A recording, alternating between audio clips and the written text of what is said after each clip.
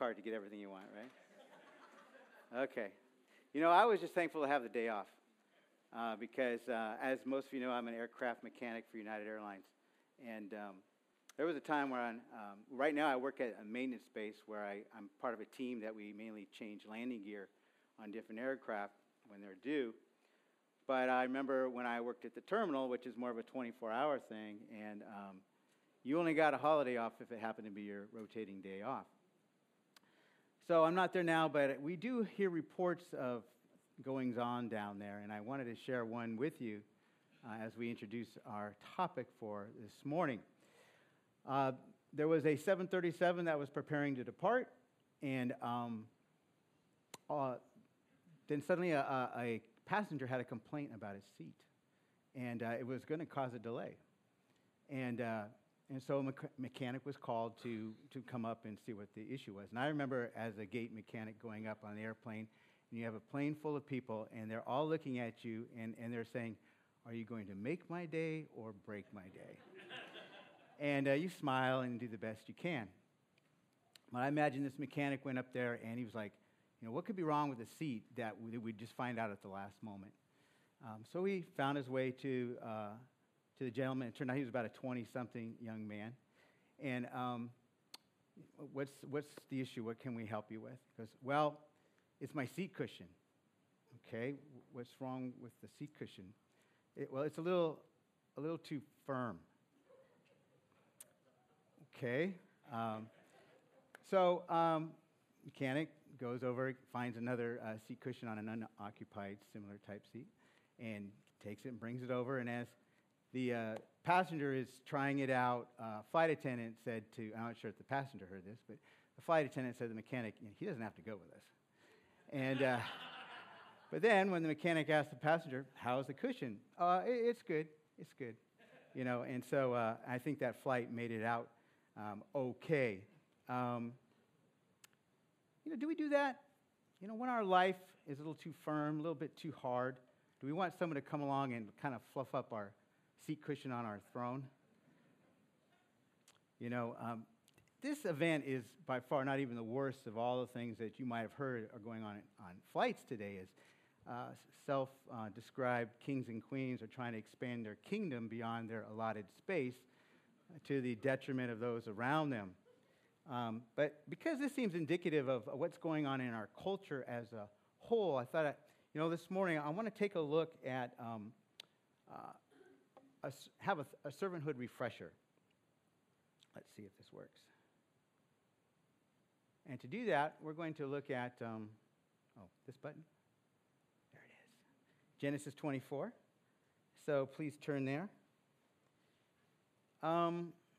We as the church are called to be servants, but it's so easy sometimes to forget what that means, So this morning, as a refresher, we're going to look at three aspects of a servant, and especially a servant of God. First of all, we're going to look at a servant's heart. Now, a true servant reflects the values of his Lord. What his Lord loves, he loves, and what his Lord and Master hates, he hates, or at least he's expected to do so. When folks look into our lives to see what God loves and what God hates, what do they see? Well, our values, the values that we hold are often seen in our attitudes. And so we're going to look at two attitudes right now related to a servant's heart. And the first one we want to look at is having an attitude of gratitude. Gratitude is the foundational for the Christian life and service because it unlocks the door to peace and assurance that we find in Christ. Because it's when we are sure of his love for us and secure in his ability to save us, it's then that we can look beyond ourselves and look to our Lord and to others to see what's important to them. And there are so many reasons why we should be grateful to our Creator. Imagine that we have a God who became a man. He came down here and lived amongst us. And he wanted to fellowship and be close to us.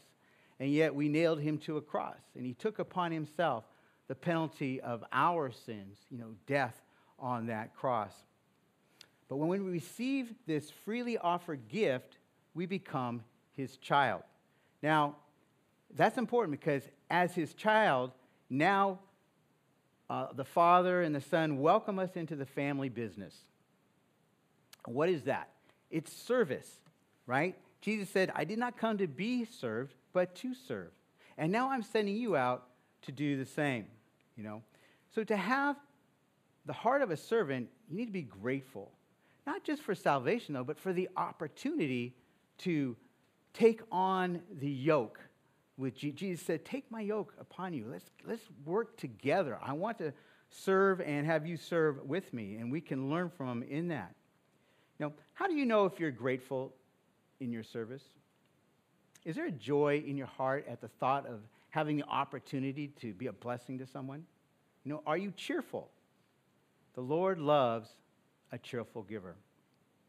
And this brings us to our second attitude that we need to have, and that is love, Obviously, Jesus said, this is the first and foremost commandment, is to love God. And then the second is to love your neighbor as yourself. Unfortunately, to have an attitude of love doesn't necessarily mean that I'm going to have feelings of love, because if that was true, there'd be a lot of times in my service that I would probably fail right out of the gate. Love is a commitment to do the best for someone else, even at our own expense. Love is what colors and brings life to life. When sometimes we're kind of feel like we're trapped in the grayness or the drudgery of routine, when we have that grateful heart and a love for what God is and what he's doing and what we can do, that brings the color to it and the life to it. To love is to serve. To say I love you, when I say I love you, I'm saying I'm here to totally, wholeheartedly serve you. When we say we love someone, that's what we're saying. I'm here to serve you. So we see the servant's heart is filled not only with gratitude for the opportunity to serve, but the love for the one that's being served, God and others.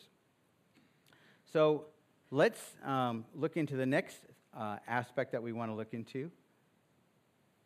And to do that, we're going to start reading our passage. So we're starting in Genesis 24, and we're going to read the first 10 verses. Let's do that now. Now Abraham was old, advanced in age, and the Lord had blessed Abraham in every way. Abraham said to his servant, the oldest of his household, who had charge of all that he owned, please place your hand under my thigh, and I will make you swear by the Lord, the God of heaven and the God of earth, that you shall not take a wife for my son from the daughters of the Canaanites among whom I live. But you will go to my country and to my relatives and take a wife for my son Isaac. The servant said to him, suppose the woman is not willing to follow me to this land. Should I take your son back to the land from where you came? Then Abraham said to him, beware that you do not take my son back there. The Lord, the God of heaven, who took me from my father's house and from the land of my birth, and who spoke to me and who swore to me, saying, to your descendants I will give this land. He will send his angel before you, and you will take a wife for my son from there. But if the woman is not willing to follow you, then you will be free from this my oath. Only do not take my son back there. So the servant placed his hand under the thigh of Abraham his master and swore to him concerning this matter. Then the servant took 10 camels from the camels of his master and set out with a variety of good things of his master's in his hand. And he rose and he went to Mesopotamia, the city of Nahor. All right, so in verse 10, we see that Abraham's servant is able to take a variety of good things with him. The Lord has provided these things. How does God provide for our tasks in the tasks that he's assigned us? Well, in this case, the journey was going to be a long journey, and so there was going to be many precious items to bring, some to be consumed along the way and some to be shared with the bride and her family, and as a representation of Abraham's wealth and power, so they would have an idea of what kind of family that this young lady would be marrying into. Let's see. And so what we're going to be looking at for our second aspect is a servant's help and how God helps us. You know, ultimately, God is the help of his servants, and he provides all that is needed. And he does this in a variety of ways, you know. So let's look at 4 of them. First of all, we see that he provides guidance. So in our passage so far, Abraham is given guidance to the servant. But you'll notice that the servant questions him about the guidance, the instructions. You know, is he trying to find a loophole to get out of it? You know, no. What he's trying to do is get clarity. Because he's never saying, I'm not willing to go. I'm not willing to try. I mean, let me look at your plan, study it out, and if I like it, then I'll consider it. No, he's going. But he wants a little more information, and that's a good thing, you know. And for us, when we seek we need to seek God to follow him, and if we're going to understand his plan. I think we see that as a picture of the angel that we see, that I will send my angel before you. Well, in a sense, to me, it's like, well, I need to seek God and follow what he asks me to do if I'm able to understand and fulfill it. And we see this modeled in the Lord Jesus Christ. You know, here he is, God the Son, and yet every morning, no matter what kind of day he had before, he was up early, he was meeting with the Father, and actually you would see how his Father's instructions during that prayer time affected that day's planning. You know, in Mark 1, we see where Jesus has spent the whole day healing and teaching, and then he gets home to Peter's house, and then boom, everyone's at the door. So with his compassion, he's going to reach out to them and do some more.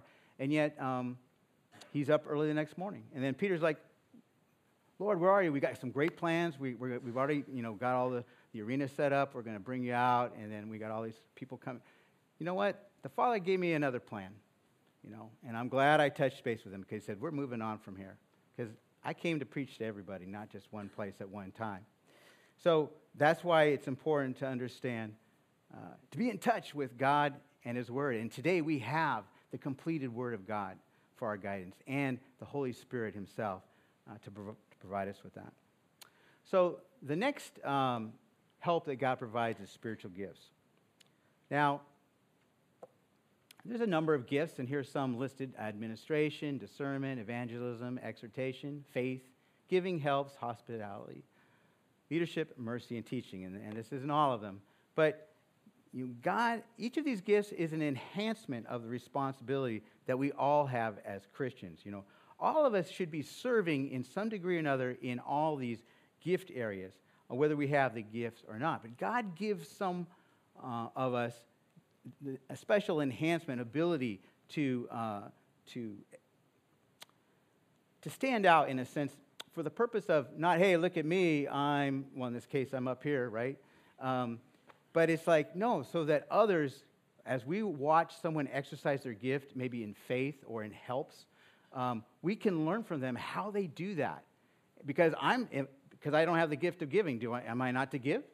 No. If I don't have the gift of faith, am I not to believe? To help? No, but so the purpose that God has given gifts is for others, for all of us to learn from each other, because God has given us all gifts.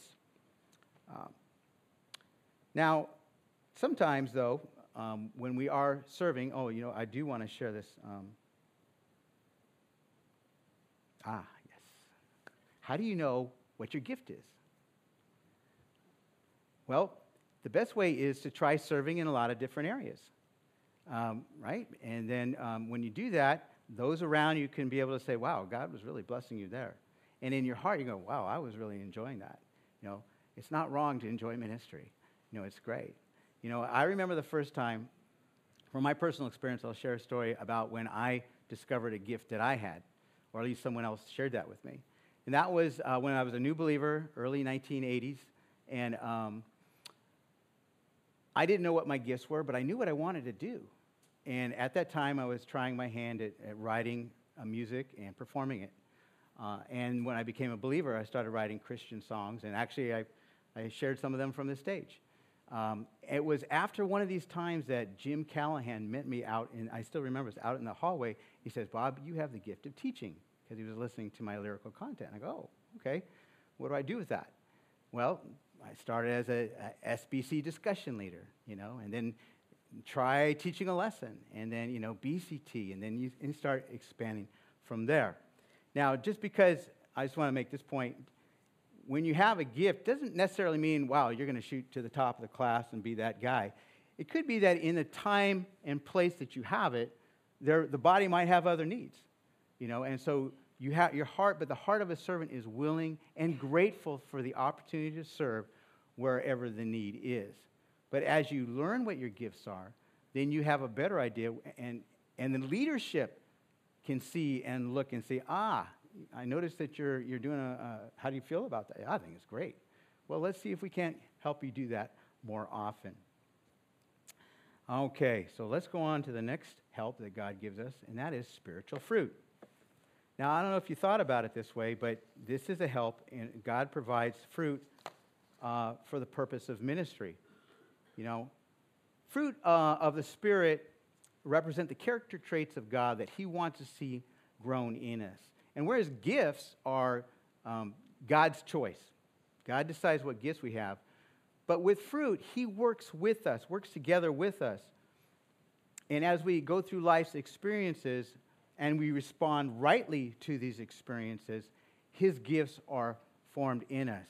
And let's look at the 9 gifts that we know: love, joy, peace, patience, kindness, goodness, faithfulness, gentleness, and self-control. Now, there was a time when I thought, great, I got fruit. So let's let it hang on the tree for everybody to see, or I'll put it on a basket, on a shelf or something. They say, no, God has provided us fruit in our life to be a blessing to those around us. They are provided to prepare us and equip us and others in our service to the Lord. Because, see, more than that, fruit, think about it, fruit is nourishment. It's to be used as nourishment, and it's meant to be shared for the blessing and building of others. And so, as I receive love, I'm going to give love and joy and peace and all the rest. And as each fruit is received and enjoyed, the seeds are released, and they become implanted, and then more fruit has the opportunity to grow. So who was Abraham's servant to share this fruit with? Think about it, He's going on this journey. It's with his companions, right? Companions. God provides companions for us in the ministry. Now, because Abraham was a great master, and a guy's got 10 camels filled with all this gold and all this stuff, you're going to have at least 5 or 6 guys with him, Now, the interesting thing is, I've read this passage, and maybe it's just me. I'm curious to hear from you guys, but I've read this over and over because I try to do my one-year Bible. By the way, next week, great time to start. If you haven't started this practice, get some guidance from the Lord on a daily basis. You're going to be able to go get it and receive it. So all that to say that I've read this chapter, I can't tell you how many times, and I always thought it was just Abraham's servant doing this thing with God helping him along. But in fact, it says in this passage 3 times that he had companions with him. Now, I'll just share one of those, verse 54. Then he and the men who were with him ate and drank and spent the night. It's not a spoiler. We'll get to the story, but it's like, whoa, he has men. Of course he did, right? And God has companions. And for me, what the lesson is that I didn't see those guys as I read through it, probably not as well as I should have. And sometimes in my service to God, I don't see the companions that God has placed in my life, that He wants me to share the ministry with, or that I need to share their ministry and help them and support them as well. So these are all helps that God provides for us. Because, this journey can be long. In this case, so interesting in chapter 10, he's going to the city of Nahor. And then we get to 11, boom, we're there. But in actuality, the city of Nahor was the brother of Abraham. And the city that he resided in was most likely Haran. And Haran from Hebron, where our starting point is about 468 miles, and it would take about 17 days at that time. And so the Abraham servants got some time on the journey to think about this plan. Okay, Abraham said, I want you to go and get my son a bride. Great, how am I going to do that? Well, God will show you. God will lead you. Okay, that's good. But he has time to interact and think about it and plan. And so, but the key is, for a plan to be successful, we need to be dependent on God, and we need to make him our hope. And that's our third aspect that we're going to be looking at now as we really get into this text. The servant's hope. Now, if you look at a dictionary to see how they define hope, you're going to read a feeling of expectation and a desire for a certain thing to happen. And synonyms include aspiration, desire, wish, and pipe dream. Yeah. Because your hope is only as good as the object you place it in. And the fact is, the world doesn't have a whole lot of places to put its hope that it can depend on. And you can see that revealed in their definition of hope. But, when we look to the Bible speaks about hope. It's not wishful thinking, right? Hope is expressed as a confident expression when it's placed in God's word and in God himself. Because God is faithful, and what he says is dependable. And it's been proven over and over again for thousands of years. So why is this important, that the servant have hope? Because hope is the inspiration and the motivation behind our service. As you're trudging through the muck and the mire of the day, what's going to get you through that? What's going to help you persevere? It's having hope that, first of all, in the one who calls you, and that in the end, it will be worth it. So hope is very instrumental in our service. Hope is what puts the persevere in perseverance, and it's what puts the resolve in resolution. When we fail to persevere or we give up on a resolution, that means that maybe we didn't have any hope to begin with, or we placed it in an unreliable place. And hope is displayed in two different ways. So let's look at that. First of all, in the servant's focus and faithfulness. And these always go hand in hand. So we're going to look at them intertwined together as we continue through our story. What I have found, first of all, let's do that. We're going to read 11 through 14 right here, and I'll try to remember to turn the page when we get there. If someone wants to, or something like that, I'll try to pay attention. No. Okay, or I can read it from here. Okay, so this is verse 11, right? He made the camels kneel down. We're there. We're at the city of Nahor. He made the camels kneel down outside the city by the well of water in evening time, the time when women go out to draw water. He said, O Lord, the God of my master Abraham, please grant me success today and show loving kindness to my master Abraham. Behold, I'm standing by the spring, and the daughters of the men of the city are coming out to draw water. Now may it be that the girl to whom I say, please let down your jar so that I may drink, and who answers, drink, and I will water your camels also. May she be the one whom you have appointed for your servant Isaac. And by this I will know that you have shown loving kindness to my master. So he had some time to think of a plan, and this is what he came up with. However, the more time we spend, what I found is the more time that I spend trying to figure out God's plan and less of mine, I'm more apt to have success. Especially, as I include him in my plans, I have more of a sense of what he wants to do. And now notice how specific the request of the servant is. Very specific, right? Sometimes I think the reason that our prayers don't get answered is because they're too vague. We don't know when they were answered. Lord, just show me the girl. Just show me the girl. And then we'll be on our way. Okay. And then she comes out and she does everything she does. And Lord, how come you didn't show it to me? Well, I did. You didn't look more closely or commune with me about my plan on how I wanted to reveal her to you, right? And so, but fortunately, the servant did. And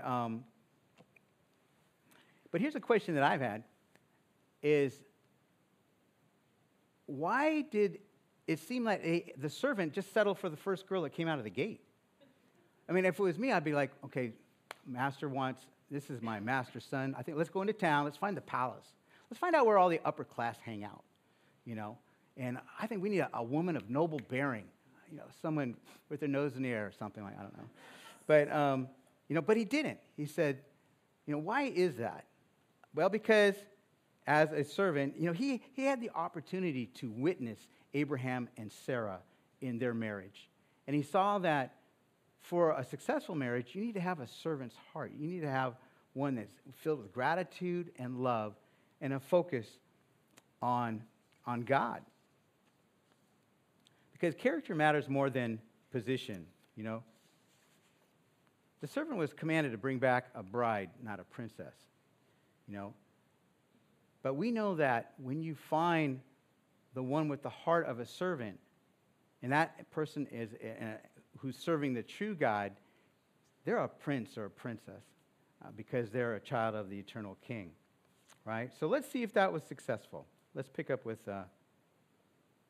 starting with verse 15. I think we're going to catch it all here. All right. Before he had finished speaking, behold, Rebekah, who was born to Bethuel, the son of Milcah, the wife of Abraham's brother Nahor, came out with her jar on her shoulder. The girl was very beautiful, a virgin, and no man had had relations with her. And she went down to the spring and filled her jar and came up. Then the servant ran to meet her and said, "Please let me drink a little water from your jar." She said, "Drink, my lord." And she quickly lowered her jar to her hand and gave him a drink. Now when she had finished giving him a drink, she said, "I'll also draw for your camels until they have finished drinking." So she quickly emptied her jar into the trough and ran back to the well to draw. And she drew for all his camels. Meanwhile, the man was gazing at her in silence to know whether the Lord had made his journey successful or not. You know, I find that when I follow God's plan, it's usually successful. Now, sometimes success isn't determined by what I think, but the closer I look, Lord, it didn't go the way I thought. But the more I understand and am open to, as his servant, to receive and understand his plan, then I see, oh, we have a bigger picture in mind. But in this case, everything worked out according to plan.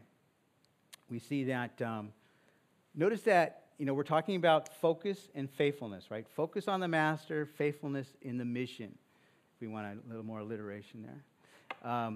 And he was focused. I like that last verse. Meanwhile, the man was gazing at her in silence to know whether the Lord had made his journey successful or not. He didn't jump the gun. Wow, she said, boom. I asked her if I could have a drink, and she said, yeah, and your camels too. Great, let's go. You're the girl. No, because it's one thing to have the intent to say, hey, I'll do this, but it's the follow-through that's utterly important, and she had that. Now, let's look at a little bit more. We've been looking at Abraham's servant. Let's look at Rebekah and see what kind of a servant she was, you know, in her focus and faithfulness. You know, notice some of these key words. First, in verse 18, you know, she quickly lowered her jar. And in verse 20, let's look at that verse as well. So she quickly emptied her jar into the trough, ran back to the well to draw, and she drew for all his camels. So we see, okay, she's got a mission, she's focused, and she's faithful on it. And, you know, considering that a camel may drink up to 20 gallons each, watering 10 camels meant at least an hour of hard work. And there she was, going back and forth doing it. And the guy's just like, okay, that's 8. Okay, let's see if she can finish this thing off. And she did. Now, here's a question for you. Remember I told you that Abraham had servants. So these camels, 10 camels there, but you got like 5, 6 guys, maybe more, just hanging out, standing around, watching her, sitting on their camel maybe, you know. And I'm sure the servant said, hey, I got a plan here. Just stay out of the way, and let's see what happens. Okay? Let me ask you, do you think that Rebekah might have gotten a little irritated? But these guys are just standing around. I mean, come on. I said I'd do it, but really? You know, irritation itself is not a problem. It's just a low-grade, low-level anger. The Bible says it's okay to be angry. Just don't sin. It's not the emotion that's the problem. It's what we do with it, right? Because anger is a physiological response. It's like a check engine light that tells you there's an issue with what's powering you, with what's driving you. Specifically, we get angry when we feel that an injustice has occurred, that something I value has been threatened. There's something that I want to protect. So if we're feeling irritated, we need to ask ourselves, who's the injustice been done to? What is it that I want to protect? My values or the Lord's?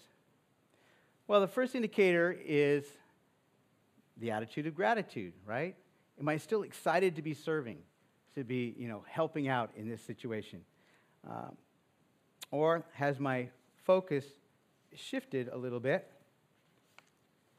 from what the Lord values? Am I thinking about, wow, this is a waste of my time. I have somewhere else I could be and something else I need to be doing, So how do we change that attitude? Well, we need to refocus back on the Master and continue faithfully in the mission. And we need to repent if our irritability has kind of crossed over and been seen in our word or deed. You know what helps me to really find out to get through this irritation, whether I have or not, is to ask God to bless those who irritate me. I can't do this sincerely unless I have a heart full of gratitude and love for them. And so that's the process. Lord, help me to bless them. Okay, I'm not there yet. Help me. And then as I do that, then you feel it's real, right? Fake it till you make it? I don't know. But we go through that action to do that. So let's continue in our story. We're just going to look at verse 33 right now. Let's see what happens. Well, we're going to look at 22. Okay. Here, as we read through this, we're going to go through this, and we're just going to look and see some more of the servant and Rebekah and their faithfulness and their focus. 22. When the camels had finished drinking, the man took a gold ring weighing a half shekel and 2 bracelets for her wrist weighing 10 shekels in gold, and said, "Whose daughter are you? Please tell me, is there room for us to lodge in your father's house?" She said to him, "I am the daughter of Bethuel, the son of Milcah, whom she bore to Nahor." Again she said to him, "We have plenty of both straw and feed and room to lodge in." Then the man bowed low and worshipped the Lord. He said, "Blessed be the Lord, the God of my master Abraham, who has not forsaken his loving kindness and his truth toward my master. As for me, the Lord has guided me in the way to the house of my master's brothers." And that, let's see. Yes. Verse 28. Then the girl ran and told her mother's household about these things. Now Rebekah had a brother whose name was Laban. And Laban ran outside to the man at the spring. When he saw the ring and the bracelets on his sister's wrists, and when he heard the words of Rebekah, his sister, saying, "This is what the man said to me," he went to the man, and behold, he was standing by the camels at the spring. And he said, "Come in, blessed of the Lord. Why do you stand outside, since I have prepared the house and a place for the camels?" So the man entered the house. Then Laban unloaded the camels and gave straw and feed to the camels, and water to wash his feet and the feet of the men who were with him. See, I told you there were some guys there. Now, I'm going to squeeze this in. I wanted to tell you about this thing I saw in the text. We see, Abraham's servant and Rebekah are still there, but this is the first time we're introduced to Laban, okay? And we know later on, we're going to learn that Laban is very duplicitous. But what I want you to see, this is the very first time we see him, and notice what the very first thing that is said about him and about where his focus is on and what his hope is.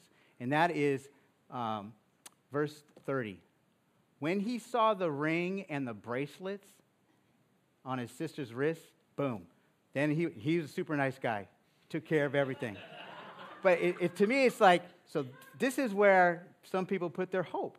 I'm going to do what I need to do because I see what I want. This is where I'm putting my hope. And as we know later in the story, this comes all out. It's just interesting that this is pointed out the first time we see him. All right, let's continue.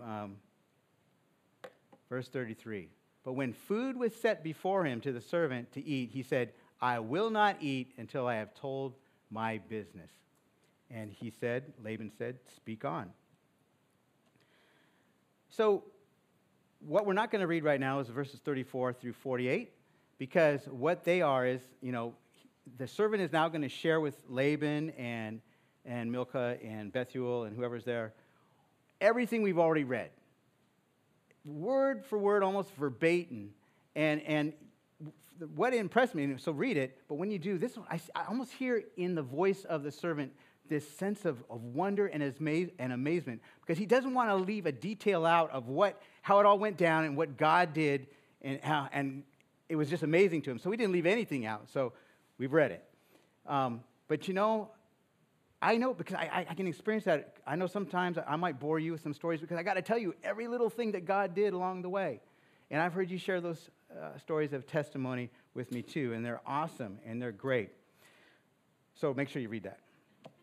So for now, though, we're going to move on to the end of the story, and we'll start with verse 49, where he says, so now, if you're going to deal kindly and truly with my master, tell me, and if not, let me know, that I may turn to the right hand or the left. Then Laban and Bethuel replied, well, the matter comes from the Lord, so we cannot speak to you bad or good. Here's Rebekah before you. Take her and go, and let her be with the wife of your master's son, as the Lord has spoken. So we see that, I'm not going to sit down and eat. I'm not doing anything. I'm not going to be deterred. I'm going to continue with being faithful to the mission until it's accomplished. Service is not a to-do list, but it's the point where we interact with Jesus, because he wants to spend time with us. And so he creates these situations where we can do that, and a lot of it is in service. He wants to connect with us. He wants to have a closer relationship with us. And this is gained by spending time with him. Now, and I think we can see how his relationship with Abraham's servant has evolved as well. I think I'm jumping the gun here. I see it. Let's just see what happens next.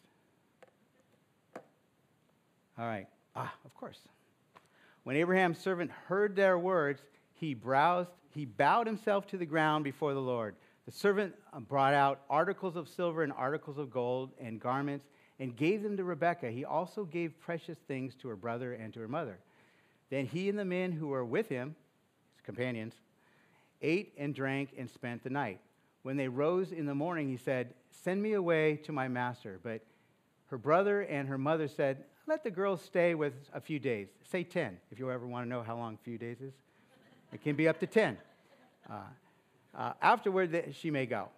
He said to them, do not delay me, since the Lord has prospered my way. Send me that I may go to my master. So he spent the night. He's ready to go. And, let's hang out a little bit more. No, I'm focused on the master. I'm not on you. I'm focused on, of course, there's a time and place, right? Here's the thing I wanted to let you know. Though we are called to serve people, we are not primarily the servants of people. We are the servants of God. And God, we have to follow God's plan when to move. All right? And so here we say, Abraham's servant is saying, no, we got to go. But what I wanted to point out here is, we can see it. Maybe I'm just seeing this in the text, but see if you can't see it too. When we look at how the Abraham's servant addresses the Lord, 4 times he refers to him as the God of my master Abraham. The God of my master Abraham. But here, after he's had this extensive time and seeing God do these awesome things, what do we see in verse 56? He said to them, do not delay me, since the Lord has prospered my way. Wow. He's a step closer to the relationship. God's desire and purpose is to get closer to him. And now he's not just the God of his master. He's my Lord too. And you will find that as you spend time in service, that your relationship with God will continue to grow, and you will be blessed in it. Now, let's look at Rebekah again as we start to conclude this. Verse 57, and they said, we will call the girl and consult her wishes. Then they called Rebekah and said to her, will you go with this man? And she said, I will go. Now I want you to think about this. These guys just showed up yesterday. And she's like, yeah, let's go. What is that? It seems a little quick to me, right?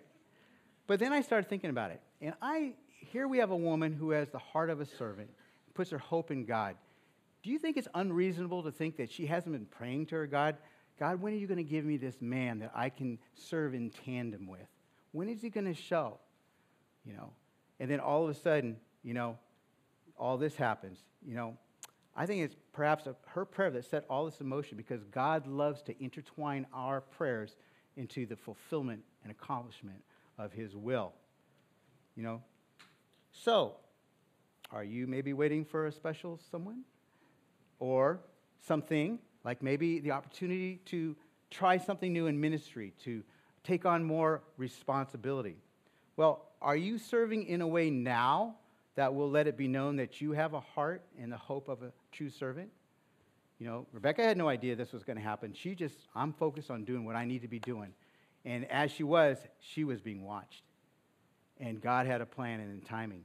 And so I'm not at all surprised now she says, this is it. This has happened. God, let's do it. Let's go. So, now we're going to look at the completion of our story here. Right.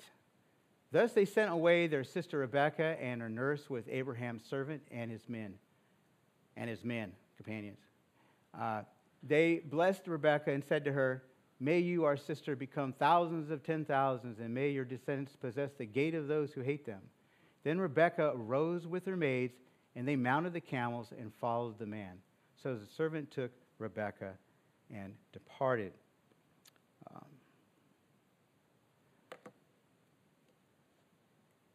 Before we move on,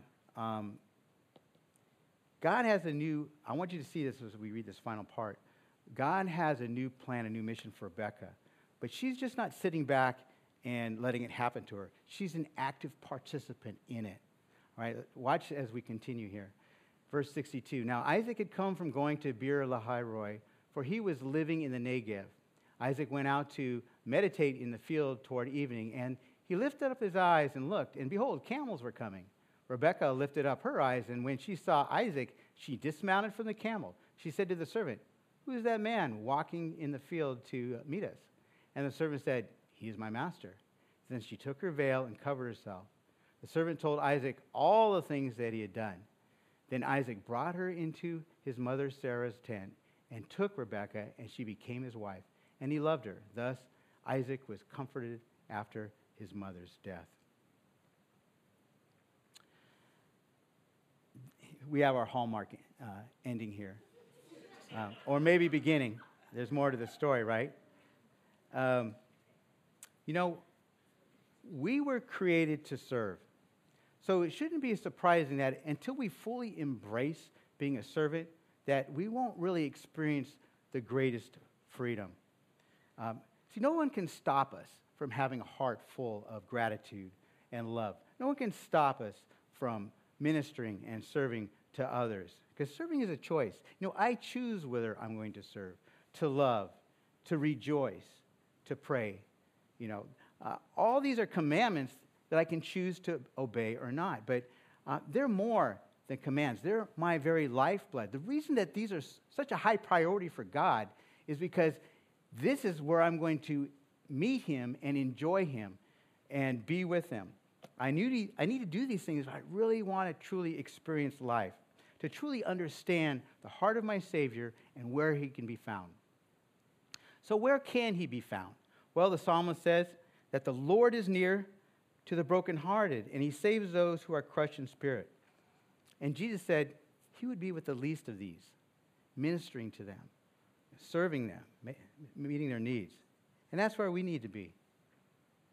When we see him on that final day, face to face, and to give an account of how we lived our life for him, not one of us is going to be able to say, Lord, I had such great plans, but I wasn't able to fulfill it. That circumstances didn't work out. The Lord is not going to say, welcome, awesome and successful servant. No, he's going to say, welcome, good and faithful servant who did what I asked with what I gave him to do it with. As we enter the new year, Jesus promises to give us all the help we need. We just need to give him our heart and make him our hope. So let's make that our number one resolution this year. Amen? Let's pray. Father, we do praise you and thank you for your faithfulness to us, your focus on us. You just want to get closer and closer to us, and you have set up so many ways for that to happen. Save us from ourselves, Lord, as we distract ourselves with the things of this culture. Lord, help us to spend more time with you, to seek your path and to follow it. Lord, we thank you that you are so faithful in leading us and loving us. And we want to give you all the praise and glory for this in Jesus' name. Amen.